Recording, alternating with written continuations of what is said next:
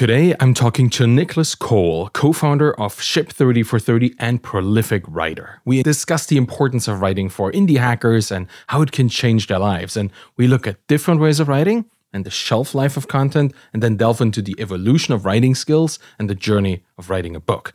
Do you want to overcome self-limiting beliefs about writing? Tune in today. This episode is sponsored by Acquire.com. More on that later. Now here's Cole.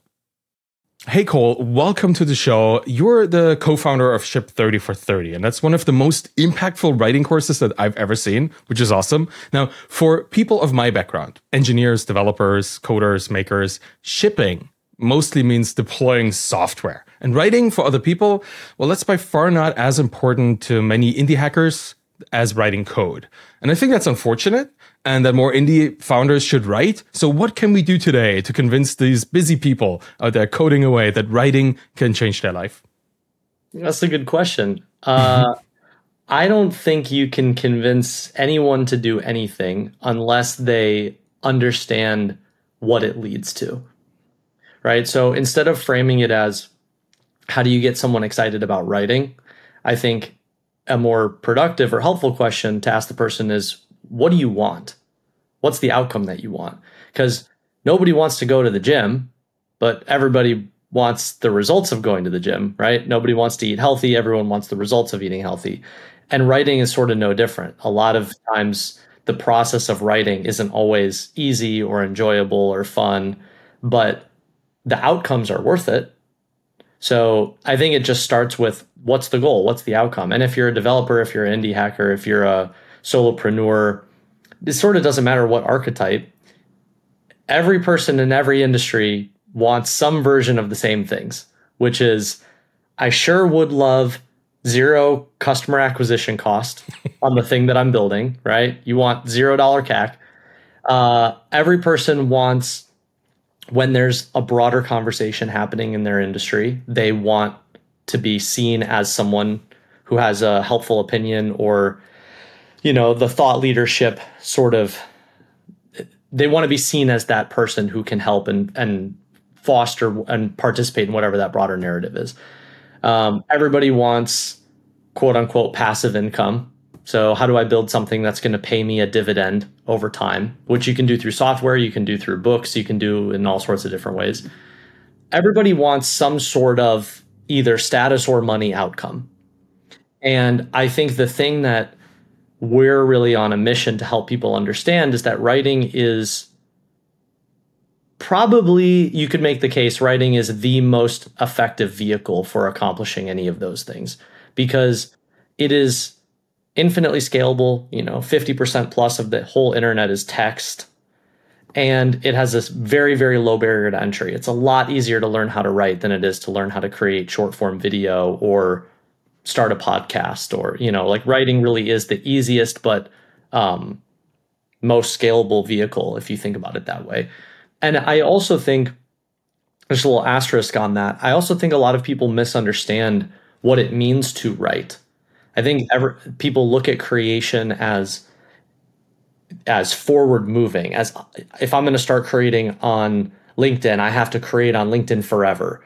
If I'm going to start writing on the internet, I have to write something new every day forever. And in reality, that's not how I think about writing. I think about writing actually in the opposite direction. I think about it as, if I invest time in building a library, that's a library I can use over and over and over again. And a really easy example is I've started reposting a lot of my old long form content on Twitter/X right now. And just this morning, I saw someone comment and go, how do you have so much time to write so much long form every day? And I'm sitting there going, you have no idea that I'm posting long form essays that I wrote 7 years ago. And you have no idea.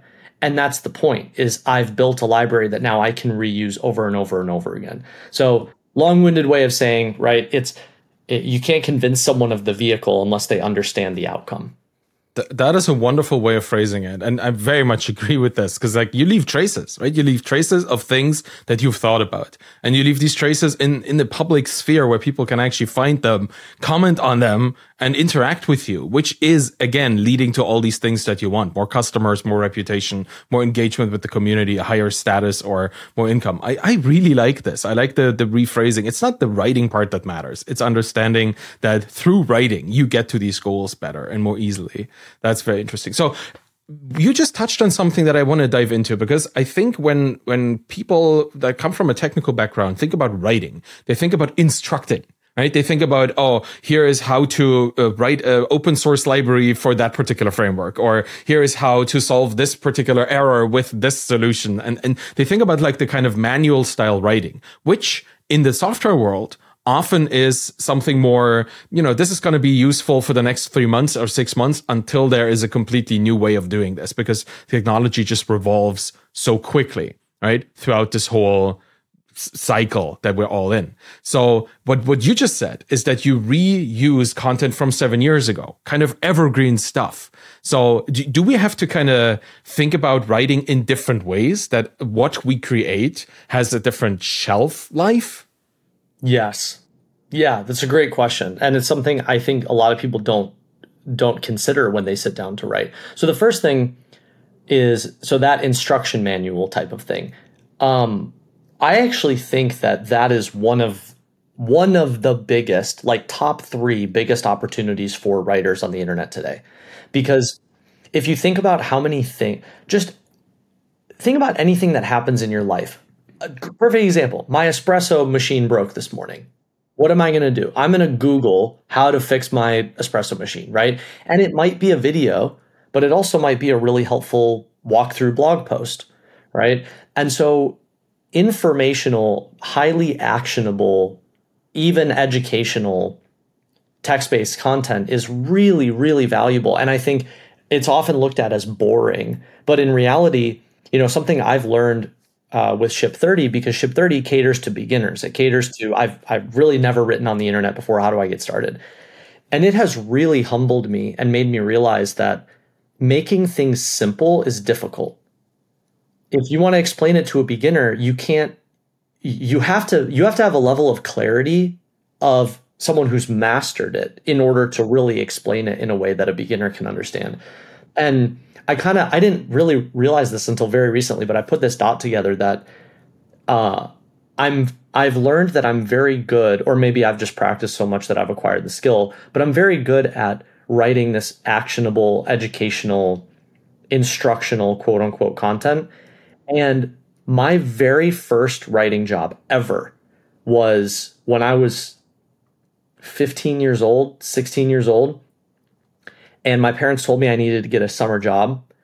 And the first thing that I did, because I was a really competitive World of Warcraft player, and the first thing that I did was I went online and I started searching for, I literally think I typed in World of Warcraft jobs.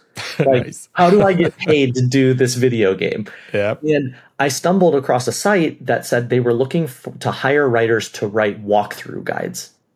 And my very first writing job, they used to pay me like, I don't know, 25, 50 bucks an article. And I would have to write a walkthrough guide of here's how to go through this dungeon. Here's how to explore this zone. And I didn't really realize that was my introduction to quote unquote writing on the internet, or even monetizing your writing. Like that was the first thing I got paid to write. Oh, that's awesome. And so, yeah, a little bit of a tangent, but I think that sort of content gets glossed over a lot. And in reality, it's probably one of the biggest opportunities you have as a writer. Yeah. Man, so let's stay on this tangent, because I used to be a competitive World of Warcraft player as well. And I want to know who you were writing for. Like, what site was that? Oh, I mean, all of those old sites don't even exist anymore. I don't even remember, but it was like some little indie. Okay, the real question is Horde or Alliance? Oh, I was Horde back in the day. Okay, that was the right answer. Good. What class did you play? I was an undead rogue, and I had a great time. How about you? Yeah, I was an undead mage. There we go. We would have been great friends. This is awesome. I think we should still be friends in the future about this, and maybe do you still play? Like that's a question that I really would like to know. Yeah, my My honest answer is every once in a while, yes. Uh-huh. Like this past weekend, I just watched the whole BlizzCon, like Yes, all of the thing. me too. And they okay, right? And they shared all these announcements, and I'm like, I am so busy, I don't have time for this. But at the same time, I'm like, I could squeeze a weekend in. Yep. Yep. Yeah, I feel the same way. And it's like whenever they announce a new uh, expansion coming in the future, you're just like, do I really want to put in these like 10 hours to get from current, like to the current max level and prepare for the Oh, next one? 10 So hours. It's like 50 or 100 hours. it's yeah, it is a lot of work, particularly if you want to play multiple characters. But I digress. The thing is, World of Warcraft allowed me something similar. It wasn't writing; it was speaking. Like the fact that I can speak English in any fluent capacity is mostly due to being a raid leader on World of Warcraft, because I had to, and back in the day it was vanilla, right? I had to get 40 people to just coordinate their most basic movements to not all die in the fire, right? That was the idea. So to have a grasp of what people are doing, what people should be doing, communicating this clearly, that's what I learned from the game as well. And if writing was your avenue, or if World of Warcraft was your avenue into writing, even better, right? It's a complex ecosystem of things that you need to do. Like particularly those guides that you wrote, I probably read a couple of them back in the day. Yeah, you never know. You never know, and that's the fun part, like how connections happen now, but retroactively maybe. But this is really cool. It's also interesting that you started writing so early, because to me, writing was never on the table. Like I was always a software engineer. My writing was purely for the machine. Right? I never wrote for people. It was after I built and sold a SaaS business that I noticed writing is catharsis. I can actually take my many problems that I have and just write them out and think in writing about solutions, put that into a folder and maybe publish it one day. I didn't with this one, but later after we sold the business, I took my cathartic writing and turned it into something that was actually accessible to other people. So it's writing is to me a way of thinking, kind of calcified into something you can share it with other people, right? So, and you do this spectacularly well. Like you've published like 10 books at this point. I was gonna say like you've done a lot of work to get to the point where you are in being able to communicate clearly what writing is about, because you have written so extensively. Now, if you look at your books over time, have they gotten simpler? Yes, significantly. A lot of these things you don't. It is really, really hard to understand a lot of this stuff in the beginning. And it's really hard, even if someone explains it to you, it's very hard for you to get it until you've crossed certain milestones of reps. Because there were a lot of things that I look back on that, I studied fiction writing in college. I had a lot of teachers tell me things that went in one ear and out the other. And then it didn't click for me why they were telling me that till 8 years later. And so, yeah, my writing has gotten simpler. My writing process has gotten faster. The way I wrote my first book is completely different than the way I write books now. Um, Everything is different, and I really equate it a lot to. I grew up playing hockey. My first dream was I wanted to play in the NHL, and then I got injured, and that was never going to happen. But I I'm a really big believer in studying pro athletes, because I think that there's a mental discipline and there's also a habitual discipline that is really unique to sports. And I ever since I was a little kid, I feel like I fractured my spine playing hockey when I was like 14, and then I fractured it again when I was 17. And ever since then, and I always knew I wanted to write. I don't know why, but ever since then, I really made it a point to think. I was like, if I'm not going to play hockey, then I'm going to write as if I'm playing hockey, and I've always treated it that way. And I think that's something that I don't, I talk about it a little bit. I don't know how much it comes across or how much people gather that, but I treat my writing like an athlete, and I train every single day. And at the end of every year, I'm constantly asking myself the question, like, okay, my right hand is more dominant than my left hand. What do I have to do to cross train? And I'll put myself through exercises and learning phases that like make no sense to the average person. But to me, I'm like, this is what I need to do to improve this one small aspect of my craft, you What know? does it look like? I've done some crazy things. I've done like everything from like reading a page or two of the thesaurus every morning, or I'll read books in genres that I have absolutely no real interest in, but I'll do it just to learn. I'll take certain books and highlight, like I'll grab a handful of highlighters and go through and be like, okay, which sentence or even which word in a sentence is communicating the voice, which sentence is moving the plot forward, which sentence is like, just so I can really understand how something's being built. I'll get very in the weeds with it. And I think those are all the little things, especially in our world of digital writing. And, you know, I'm sort of in this ecosystem now of solopreneurs and course creators and, you know, indie hackers. And like, we're all in this sort of weirdly like co-related space, building in public. Um, One part of me really resonates with that because I've always been very digital first and digital forward. And the other part of me feels very out of place in that because I think, unlike a lot of other people who build followings, especially build followings off of their writing and things like that, like I don't spend a lot of time studying other people's Twitters. I spend a lot of time studying Pulitzer Prize winning authors or reading literature or putting myself through these weird writing sprints just so I can improve some part of my craft. Like that's the part where I don't really feel, I don't meet very many people that I can really like dig into that with, you know?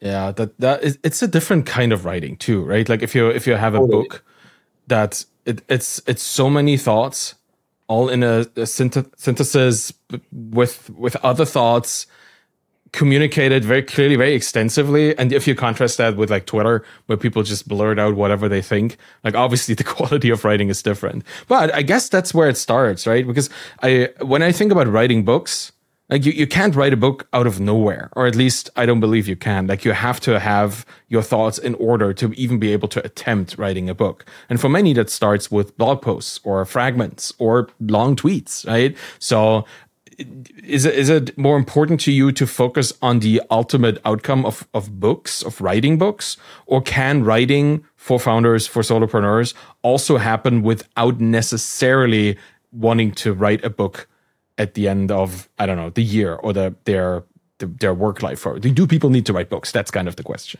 Yeah, I don't think people need to write books. And if you're being really objective about it, books are not the most profitable or efficient or effective vehicle for monetizing your writing. They're really not. Like if you go hour by hour somewhere else. The thing that I struggle with this question, and it's not you asking it, it's like I struggle with this question in general because I have put in so many hours, not just practicing, but really studying and thinking deeply about all these different writer career paths. And I'm starting to get to a place where I sort of feel like I equate it to being like a really high level proficient chess grandmaster. I can feel myself starting to get to a point where I have supreme clarity over whatever the goal is, what are the steps to get there? And sort of like you're playing chess, you can see 10, 15, 20 moves down the line. And I find that most of the time when people ask a question like, do you think this or this? You know, the challenge with that is they're looking at it as if it's one step.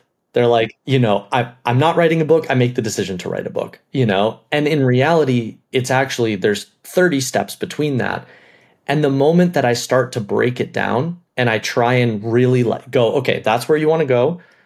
Here are all the steps to get there. And here's why each one is important. I tend to notice, and I'm not saying you do this, I'm just speaking in general, people's eyes sort of glaze over and they're like, I didn't want all that. I just wanted you to tell me that if I write a book, then it's all going to be okay and my mom's going to be proud of me. Right. Right. And like Yeah. that's, I can feel like every day that goes by, I feel that challenge increasing because I find fewer and fewer people act like most people who say they want to write a book don't actually want to write a book. They just want to say that they've written a book, right? Or most people that want to build a audience on the internet, it's like they don't actually want to write short form content 5 times a day every day for 4 years in a row. They just want 500,000 people applauding them. Yeah. That's your Right? gym metaphor, right? Like people want the body that the Yeah, regular gym activity gets you, not the gym activity itself. completely. And like I don't fault anyone for feeling that way because I know that there have been many times on my own journey where I misconstrue the process for the outcome, and I probably have said the same thing. But it's a really hard thing to figure out how to educate people on, which is like the thing that you want is completely doable, but it's going to require you to slow down and understand the steps in order to get there. And I love this mantra. I say this all the time, which is the shortcut is the longer road in disguise. So whenever someone's like, no, no, no, just tell me, like, it's like learning a musical instrument. And they're like, I don't want to learn the chords. Just tell me how to play Freebird, right? Like that, it seems like a shortcut, but really what you're doing is you're doing yourself a disservice. And now you're on the longer road and you don't actually understand how to get where you want to go. And so circling back to your question on books, I do not think everyone needs to write books. It certainly is the most productive vehicle, but I love it. And I think there's a lot of money to be made in writing books, but I also really, really enjoy the format. And so that's why I like having this contrast of internet businesses that are they're much more efficient and much more profitable than trying to earn a living writing books. But that allows me the luxury and time and no stress to go do the thing that I really enjoy that also may have upside potential. Yeah. Yeah, I think you're 100% right. Like a lot of, I mean, that's just a general human nature. We want to have the thing with the cake and eating it too kind of thing, right? We want to do less and get more. And writing the book is still kind of a status symbol for many.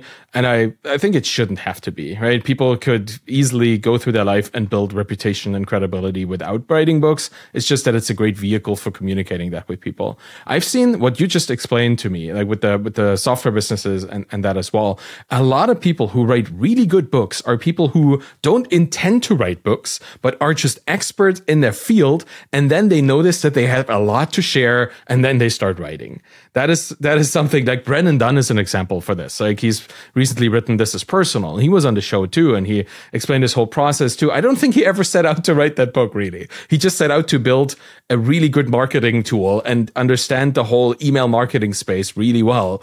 And then it turned out that now he has something to teach.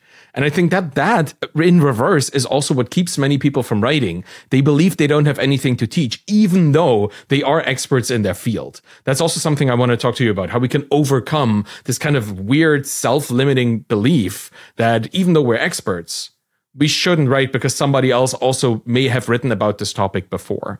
So how can we get people to start just sharing? Doesn't have to be a book, doesn't have to be a newsletter, but just generally sharing their knowledge more easily.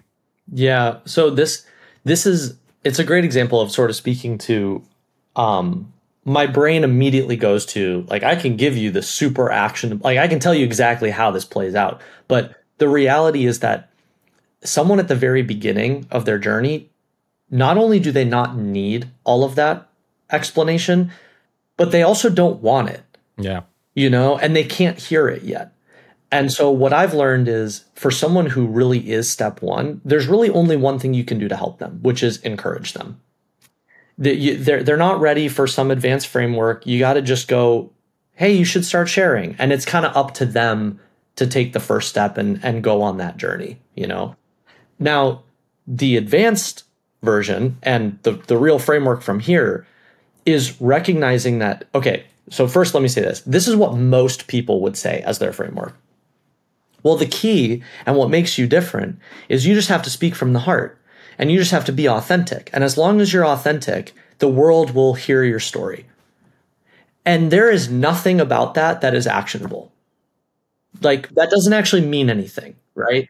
And that's what drives me nuts is all of the quote unquote best writing advice is literally just different versions of that. You have to be authentic, unlock your creative genius. What does that mean? Right? And so really tangibly, right? There's all sorts of frameworks you can use here. Like what are all the different points? So get super in the weeds. What are all the different points of differentiation when it comes to writing? Well, one point of differentiation is simply the way that it's organized or it's formatted, right? So you could take a New Yorker article and you could keep all of the same content, but if you reformatted it to look like a BuzzFeed article with a bunch of bulleted lists and subheads and all that, it's completely different. Yeah. And some people prefer differences on the formatting side, right? Yes. Other people prefer differences, or you might find a point of differentiation in terms of the voice. Okay, but here's the thing. How do you define voice, right? And voice is really just a combination of different variables. And those different variables are word choice, right? Sentence structure, pacing and rhythm, right? This is why I love when people are like, ChatGPT will never be able to write like a human. Yeah, it will. If I define the voice and I give it rules, ChatGPT is going to write like me. So there's you can get really in the weeds with these things. And that's why I love studying literature, and I bring out all the highlighters and I'm like, I want to go word by word. How did this get constructed? But that's not what most people need in the beginning, right? What they need is for someone to just go, you got this. I would love to hear from you. Or where I started on Quora was answering a question. Yeah. I found Quora really helpful because I didn't have to write. All I had to do was answer a question. And that was way lower barrier to entry for me. And that's where I always start with people. Like I had this joke because I used to do my first business was I had a ghostwriting agency. I ghostwrote for all these executives.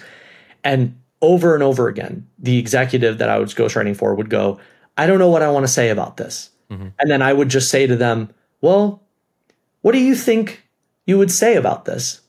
And then they would say it. And then I'd be like, great. So we should probably just say that then. Yeah. Right. So everyone already knows. You just have to give them the container. You have to ask them the question. And answering a question is way easier than going, here's a blank page. Now go make art out of it. You know, It's like a permission thing, right? Like people need to give themselves permission to actually state their responses. Like they don't want to have the blank page problem where they don't know where to start. Like just a little trigger. This is all people need. That's an interesting thing. And I've seen the same. Like if you look at the book side, the complexity of a book, let's just leave that aside and look at like writing for social media, right? On Twitter, or just like building a presence, building an audience, whatever that might be. Like people are deathly afraid of the empty Twitter prompt because they don't know, first off, what do I need to write? Right? Like that's even the perception that people have because they need to write. And then is it going to resonate with people? Are people even going to read it? There are so many fears and limitations that people have before they even start writing. It's not even published. It's not clicking that button. It's even putting any sentence up there. And I found personally for myself on my own journey and for the people that I try to help with this, that going to where other people are already having a conversation is the best way of dealing with this. Like literally participating in a conversation, which then also teaches you to be a conversational writer, which is great because that's what people like to read, like as if it was a conversation with you. So engaging with others that already have something to share, that have questions, that need help. I think that's a great starting point for writing. Mm-hmm. Yeah, you could say that an even easier place to start writing on a platform like X or LinkedIn or whatever is not you broadcasting, but you just replying to other people's posts. Exactly. Yeah. Right. And I am a big believer in what is the simplest action. Simplicity is velocity. So how do you do the simplest action? But there's an underlying layer to all this. And it's something that I've started writing about more, which is I'm a big believer in therapy. I'm a big believer in personal development. And the reality is we can talk all day about what makes an effective headline or, how do you format a post really well so that it's skimmable? But the reality is if there's an underlying issue of you have a really brutal inner critic and every time you sit down to write, your internal narrative to yourself is really hurtful and toxic. Well, it really doesn't matter how much we talk about headlines because that's the root issue, right? And so something that I try and, I guess, destigmatize, especially in the world of writing, which is dependent on you sharing, you have to recognize that that's it's two sides of the same coin, right? It's like you have the hard skills, which is the writing, but then you also have that underlying, I like thinking of it as soft skills, which is, well, and what's the relationship you have with yourself? And every time you sit down to write, do you have your mom and dad sitting on your shoulders being like, nobody cares about you. Why would anyone want to listen to you? Right. Well, then you're never going to hit publish. And so I think both of those are really important. And you sort of have to ping pong back and forth and figure out at any given time, what's the real bottleneck? Is it a hard skill bottleneck or is it a soft skill bottleneck? Do you consider journaling a way to deal with this, or do you actually have to like seek a mental health professional to deal with this stuff if you have this inner critic in your life? I mean, I would hardly say that I'm qualified to give a true objective answer, but I'll just speak for myself. I've been journaling for a long time. I try and make it a point to journal almost every single day. I think it's an incredibly helpful vehicle to A, hear yourself outside yourself, and B, I use it often to just, I think of it like getting the gunk out. Like before I write something for real, I like just getting the words moving, and it's a low pressure environment. But I will say I think that there is a tremendous difference between you processing through within yourself in a journal and you processing through with someone else. And I've seen the benefit that that's had for me.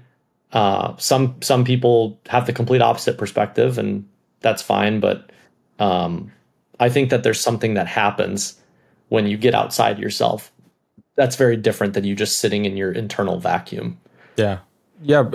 Generally, I would say writing nowadays with the digital community that we have and just in the place in which we write, it's not a solitude thing anymore, right? Like you don't have to write all by yourself. You don't have to be in the cabin in the woods kind of writer anymore. In fact, that actually is hurtful to the quality and the perception of your writing. And I think you posted something recently saying that you should write with your readers. You should write for and with your readers. And I think that's important to understand because for most people writing, coders in particular, the writing code is a very like solipsistic, very isolated activity. But I don't think it has to be for writing like long form prose or even mid form, short form, whatever it might be. So how can we approach other people and form communities with them as writers, as people who want to write? Yeah, something that's been clicking recently is because I have this conversation with people all the time. I mean, we talk about it in Ship 30, which is hundreds or thousands of writers, but I also see it with people in my life, friends. I'm always giving feedback or share. Like everyone wants to write now. And so I tend to get asked a lot of these questions. And something that has really clicked for me recently is that a lot of times people think about writing from the perspective of I. So here's what I want to write about, or here's what I think other people want to read, right? And it's very selfish in a sense. And then most beginners go through this loop, right, where they're like, I want to write this, and then they put it out into the world, and they're like, nobody's paying attention to me, and then they get really upset, right? And I think you have to get through that initial, I think of it like the starting zone phase. You got to get out of the starting zone for you to ultimately realize that it's a lot more productive to think about it from the perspective of you, right? So not I, but you, the reader. And it goes back to what I was saying, writing with executives. People go, I don't know what I want to say. And then you just ask them the question, so what do you want to say? And then they say it. And so if you think about your writing not as here's what I want to say, but you think about it more as what do you need? Oh, I just have to tell you the thing that you need. right? And it's such a simple thing, but we make it so complicated because it's so simple. We literally can't step outside of ourselves and go, what does the other person care about? You know? And I see it, I mean, it's really easy to pinpoint. If you just watch most conversations, most people don't ask the other person questions, right? And that is a very clear signal of you're in your head and you're like, it's my reality, it's my thoughts, I'm what matters, I'm the main character. And really the other person's the main character. And if you want people to read your writing, you have to realize like just think about it super objectively. You want an external result, right? So you want something from the other person, which means the thing that you're doing has to be in service of them. Yes, exactly. Right. Yeah. It's so simple, but it takes people a long time to like really shift that way of thinking in their head. And then once they do, like massive growth, because all of a sudden they're solving someone else's problem or they're helping someone else. That's it, right? Like I think we've been conditioned to think of writing as art, as an expression of self, where we should actually have thought of it as like a product, a productized self. Like it's a business thing. You try to find product market fit. That's the idea, right? You try to figure out what your market needs and you write the thing they need and then they consume it. And that's what guarantees results, not your artistry. Yeah. And I would even clarify that language a little bit, which is if you think of it as product market fit, that language, I think on a very unconscious level, still trains the person to think, I have a product and I have to go fit it into someone else's brain, right? Yeah, it's a pushy phrase. Yeah, you're right. But if we have to, use that structure, I would clarify the language and call it more something like reader problem fit. Like you're not starting with you, you're starting with the other person. And you're not starting with, here's what I want to say. You're starting with, well, what's their problem? What's their question? And every time I go down this rabbit hole, inevitably, someone then goes, yeah, okay, that makes sense for like marketing type writing, but I don't think that that's true for storytelling. I don't think that's true for fiction. I don't think, okay, what you don't realize is that Harry Potter answers a question. And the question is, what is life like for middle schoolers who go to wizardry school? Yeah. And the reason you read that book is because you're interested in that question and you're interested in the author's answer to that question. And so, again, like everything starts with, it's not about you, it's about the reader. And every once in a while, I've recently been going down the rabbit hole of David Foster Wallace. Really eccentric writer and interesting in a lot of different ways. But I think what people have missed about even someone like him, who is a very unique literary writer, right? And most people think, oh, he just sat in a room and was just brilliant, and then we're all obsessed with his voice and we all applaud him, right? But if you go listen to interviews with him and you hear him talk about his writing, Infinite Jest and all of these things that he dug into started with, here's what's going on with my generation. A lot of his writing was speaking to readers who he felt were struggling with growing up in a world that was starting to be dominated by TV and media, and you never sat in silence anymore, and it created this strange, discomfort in the human soul. It really had nothing to do with him. It was his observation of what other people were going through, and by extension, what he then was going through. And so I love bridging that gap where whenever I talk about these things, it's so easy for people to just jump to like, well, you're just a marketer and I guess it's just marketing writing. And you don't understand that the marketing or business writing is just the easy way of being able to talk about it. But the reality is all of these principles also exist in the highest forms of literature, but it's hard to jump there without losing someone's, right? Like it's hard for them to follow you there. It sounds like, let me mirror this back at you. It sounds like you're looking at a writer not as a generator of wisdom, but as a kind of a conduit between a question and an answer. Yes. That's a wonderful like visualization. I really enjoy this because that also makes it so much easier to just do it because you know there's a question and you know you have answers that you could potentially give to people. Like you don't have to be super smart. You just need to answer this one question as a writer. Yeah, and also to clarify, you as the conduit don't always have to be the source of wisdom or brilliance. Yes. One of my favorite examples is Ryan Holiday has now dominated this category of Stoicism, right? He invented Stoicism, right? Right, exactly. That's the example that I use. And everyone looks at someone like him and goes, well, yeah, but he's an expert. Okay, like what was his credibility for writing The Obstacle is the Way? Yeah. Credibility was literally, I read Marcus Aurelius's Meditations. And so a lot of times when we talk, this is a core principle in Ship 30 we talk about all the time, which is when you sit down to write, you as the conduit, yeah, you could write from personal experience, but you could also write from curated experience.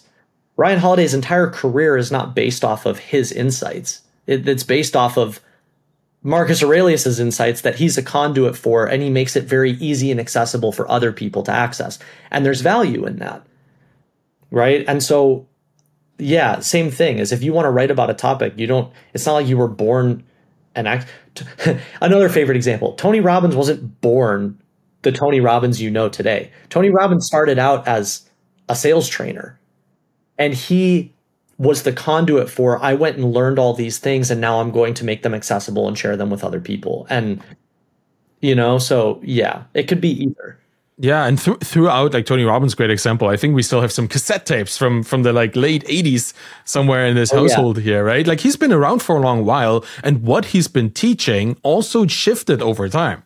Like it's not that he had to know everything from the start, but he shared. He had things to say then, and he learned new things, and he shared them again in later books. Like Tony Robbins is one of the reasons that I got into understanding or wanting to understand financial investments or financial, lucidity, whatever you might want to call it, just being aware of what investment is. That I kind of accessed that through his writing, and I'm glad he did that. Right? He might not be the world's foremost expert on it, but he wrote it in a way that was accessible to me.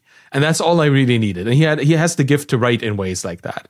But that's not. I don't think everybody loves Tony Robbins either, right? Some people would rather read like more academic books on this issue, but that doesn't mean that Tony Robbins' contribution is not an important part in people's lives. Mm-hmm.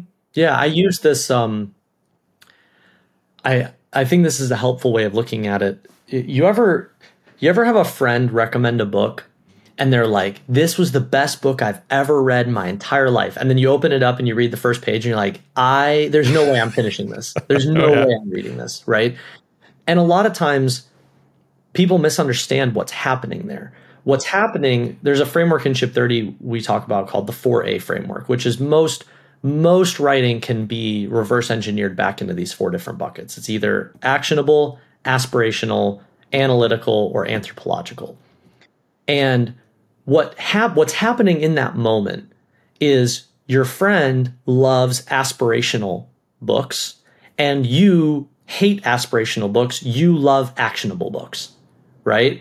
And so it's not that one person thinks the writer's good and the other person thinks the writer's bad. It's that you as readers have different expectations. And if you start with that, when you sit down to write as a writer, the real goal over time is for you to have supreme clarity over, well, who exactly is my reader? Because if you start, like the average person goes, I want to start writing about real estate. Okay, well, you're going to attract very different readers if you write about actionable, here's how to buy your first property, or if you write analytical, here's what's going on in the economy and real estate trends over the next 25 years, or aspirational, I was dead broke, my life sucked, and then I got into real estate and everything changed, right? Those are 3 completely different experiences as a reader. And so as a writer, it's about you figuring out which one do I enjoy writing about? Some people enjoy aspirational, some people enjoy actionable, right? And which one attracts which type of reader? And then over time, your efficiency becomes, I know how to not only create actionable content, but I know what my actionable readers want from me, which is like a self-fulfilling prophecy. It's that virtuitous loop where it keeps spiraling in the right direction.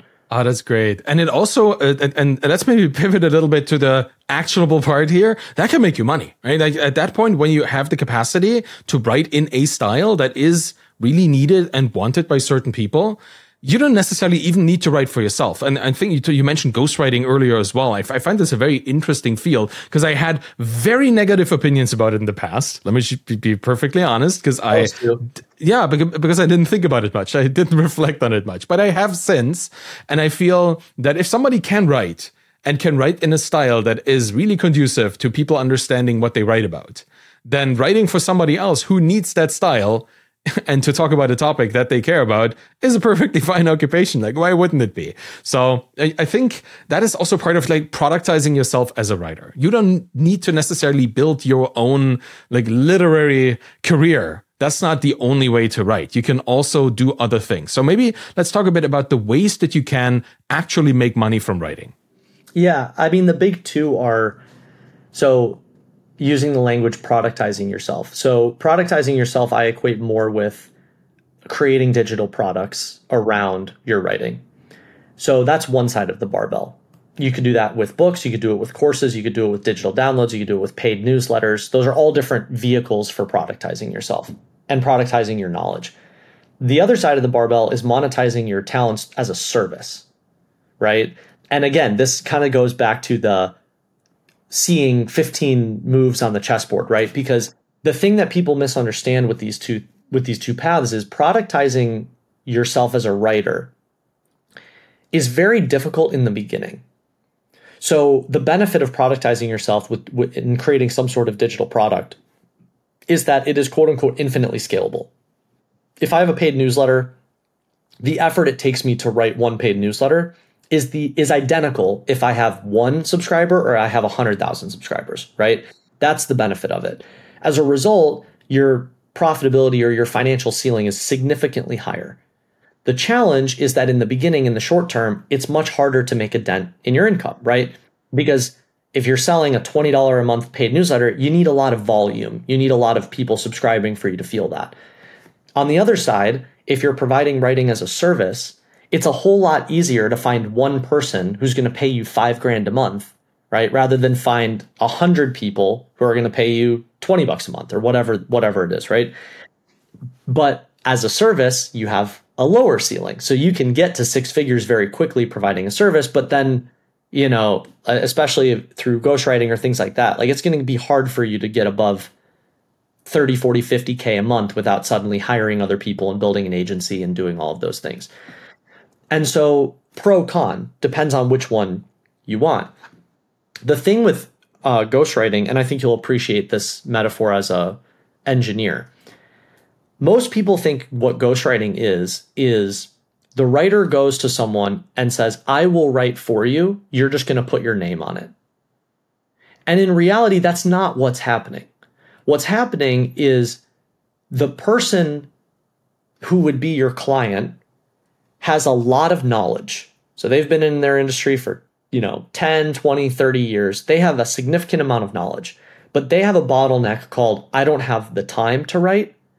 And I often, not always, but I often don't have the skill set to write. And the writer has the complete opposite problem, right? The writer goes, I don't have 30 years of knowledge, but I have the time and I have the skill set. And what I realized very early on is that there's a magical combination when you pair those two types of people together, because the writer is really just doing the manual labor that the thinker, the client, doesn't have the time to do, can't rationalize doing, and often doesn't have the skill set to do. And in a metaphor, it's sort of like you being a CTO and you being like, I have to write every line of code in my startup, otherwise it's unethical, right?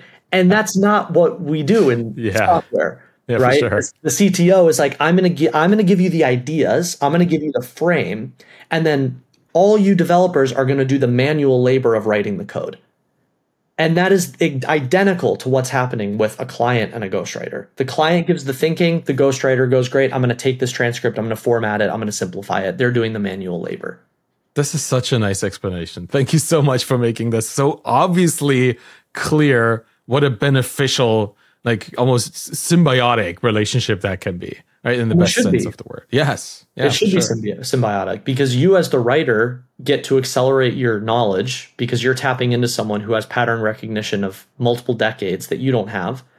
And you, as the smart person, go, yeah, I'm the founder of $100 million startup. There's no way I could rationalize sitting here writing all this stuff. My time is too valuable. But that doesn't mean that your knowledge isn't valuable and that it wouldn't be appreciated by other people.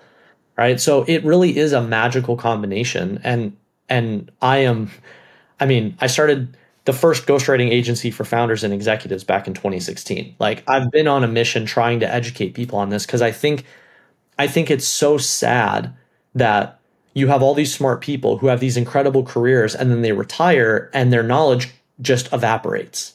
No one knows what's in their brain. And I see that as a detriment to the compounding of knowledge in our society. Yes. Oh, that's it is a big problem, like particularly as like the artisanal skills are being lost, right? That's a big problem too.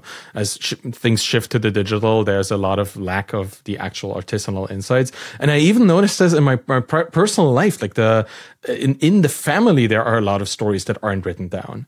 Like there are even just the things that hold us together, the narratives that we have in the family. If they're not written down, they are often lost with generations too.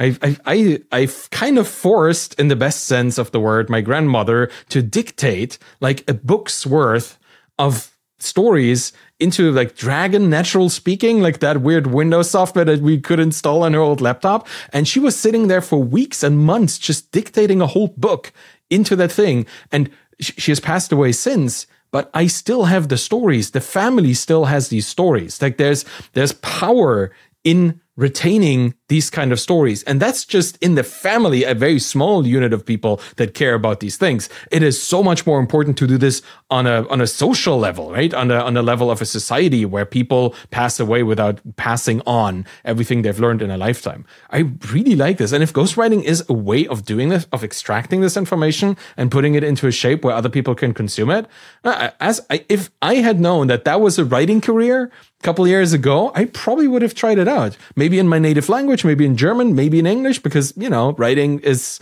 just thinking and translating. Well, you can fix that with professionals, but it's such a wonderful thing, man. And I'm really happy you're bringing this into the focus of what you're working on and how you share it, what you talk about on Twitter and all these other platforms. And I follow you for this. You bring this out. You explain it so well. I really, really enjoy it. If people want to find out more about these things, about you in particular, about ghostwriting, the thing that you offer, I think there is something out there where you help people with this. Where do people go to learn more about this? Yeah, I think my most active platform is Twitter/X. At this point, I don't know what we're calling it. What were you calling this again? It'll take us a year for it to crystallize. Yeah. But yeah, like 6 months ago, we launched our premium ghostwriting academy, which trains people on how to become ghostwriters. It's all the same things that I was doing for years as a ghostwriter, and I built my agency off of this. That's sort of if you want to go the route of monetizing with a service. And the fastest route to monetizing your writing is providing a service. Like you will get to 10 or 20K a month by providing a service significantly faster than you will creating a digital product. And so the framework and the model that I try and educate people on is I think it's worth doing the service first. Get yourself to a point where you're comfortable and you're getting paid to practice. Like that's a huge benefit of ghostwriting. You're learning about the industry, you're learning what works. And then once you get to 10, 20K a month as a ghostwriter, you can start to experiment with the other side, which is creating digital products that are more infinitely scalable. And then it becomes a virtuous loop, right? Is the people consume your digital products and then go, oh, you know a lot. I would love to hire you as a client. And then your clients give you the money to reinvest in your digital products. And then it just goes round and round. Yeah, that's quite the flywheel there. That sounds like a really good career path. It reminds me a lot of the stair-stepping approach that Rob Walling has about software businesses, right? Where you start with a couple service-oriented things, you build plugins, you try to go to a more productized thing, but you try to stabilize your income path first, and then you go for the big SaaS, right? The big automated thing that makes money forever. That's kind of also this loop. I see a lot of similarities there. Yeah, same. Go ahead. No, same. Yeah, that's the same thing. It's everyone wants to start by going, I'm going to build the next Uber. And in reality, you should probably figure out how to make a widget for Chrome first. That's right. Yeah. And that also scales in different ways, right? Maybe not as much, but it also, and you said this, it allows you to train your skills. Like you need these coding skills along the way. You need these writing skills along the way. You do smaller projects, you graduate into bigger projects and more sustainable things. Man, thank you so much for going through the world of writing, the world of making a living of writing, which is also a very important thing to me as a writer and to the people that are listening and maybe just intrigued what that is. Thank you so much for explaining all of this today. That was a wonderful insight into all of these themes. Yeah, these are great questions. A lot of things I haven't gotten to fully jam on. So, well, I'm looking forward to articles and books around those topics then in the future. Coming soon. Oh, man. Thank you so much for being on the show. That was wonderful. Thanks for having me. See you in World of Warcraft. Yeah. See you in the expansion. That's right. Bye-bye. And that's it for today. I will now briefly thank my sponsor, Acquire.com. Imagine this. You're a founder who's built a really solid SaaS product. You acquired all those customers and everything is generating really consistent monthly recurring revenue. That's the dream of every SaaS founder, right? Problem is, you're not growing for whatever reason. Maybe it's lack of skill or lack of focus or lack of interest. You don't know. You just feel stuck in your business with your business. What should you do? Well, the story that I would like to hear is that you buckled down, you reignited the fire, and you started working on the business, not just in the business. And all those things you did, like audience building and marketing and sales and outreach, they really helped you to go down this road, 6 months down the road, making all that money. You tripled your revenue and you have this hyper successful business. That is the dream. The reality, unfortunately, is not as simple as this. And the situation that you might find yourself in is looking different for every single founder who's facing this crossroad. This problem is common, but it looks different every time. But what doesn't look different every time is the story that here just ends up being one of inaction and stagnation, because the business becomes less and less valuable over time and then eventually completely worthless if you don't do anything. So if you find yourself here, already at this point, or you think your story is likely headed down a similar road, I would consider a third option, and that is selling a business on Acquire.com. Because you capitalizing on the value of your time today is a pretty smart move. It's certainly better than not doing anything. And Acquire.com is free to list. They've helped hundreds of founders already. Just go check it out at try.acquire.com/Arvid, it's me, and see for yourself if this is the right option for you, your business at this time. You might just want to wait a bit and see. If it works out half a year from now or a year from now, just check it out. It's always good to be in the know. Thank you for listening to The Bootstrap Founder today. I really appreciate that. You can find me on Twitter at ArvidKahl, ARVIDKAHL, and you find my books and my Twitter course there too. If you want to support me and this show, please subscribe to my YouTube channel, get the podcast in your podcast player of choice, whatever that might be. Do let me know. It would be interesting to see. And leave a rating and a review by going to ratethispodcast.com/founder. It really makes a big difference if you show up there, because then this podcast shows up in other people's feeds. And that's, I think, where we all would like it to be, just helping other people learn and see and understand new things. Any of this will help the show. I really appreciate it. Thank you so much for listening. Have a wonderful day, and bye-bye.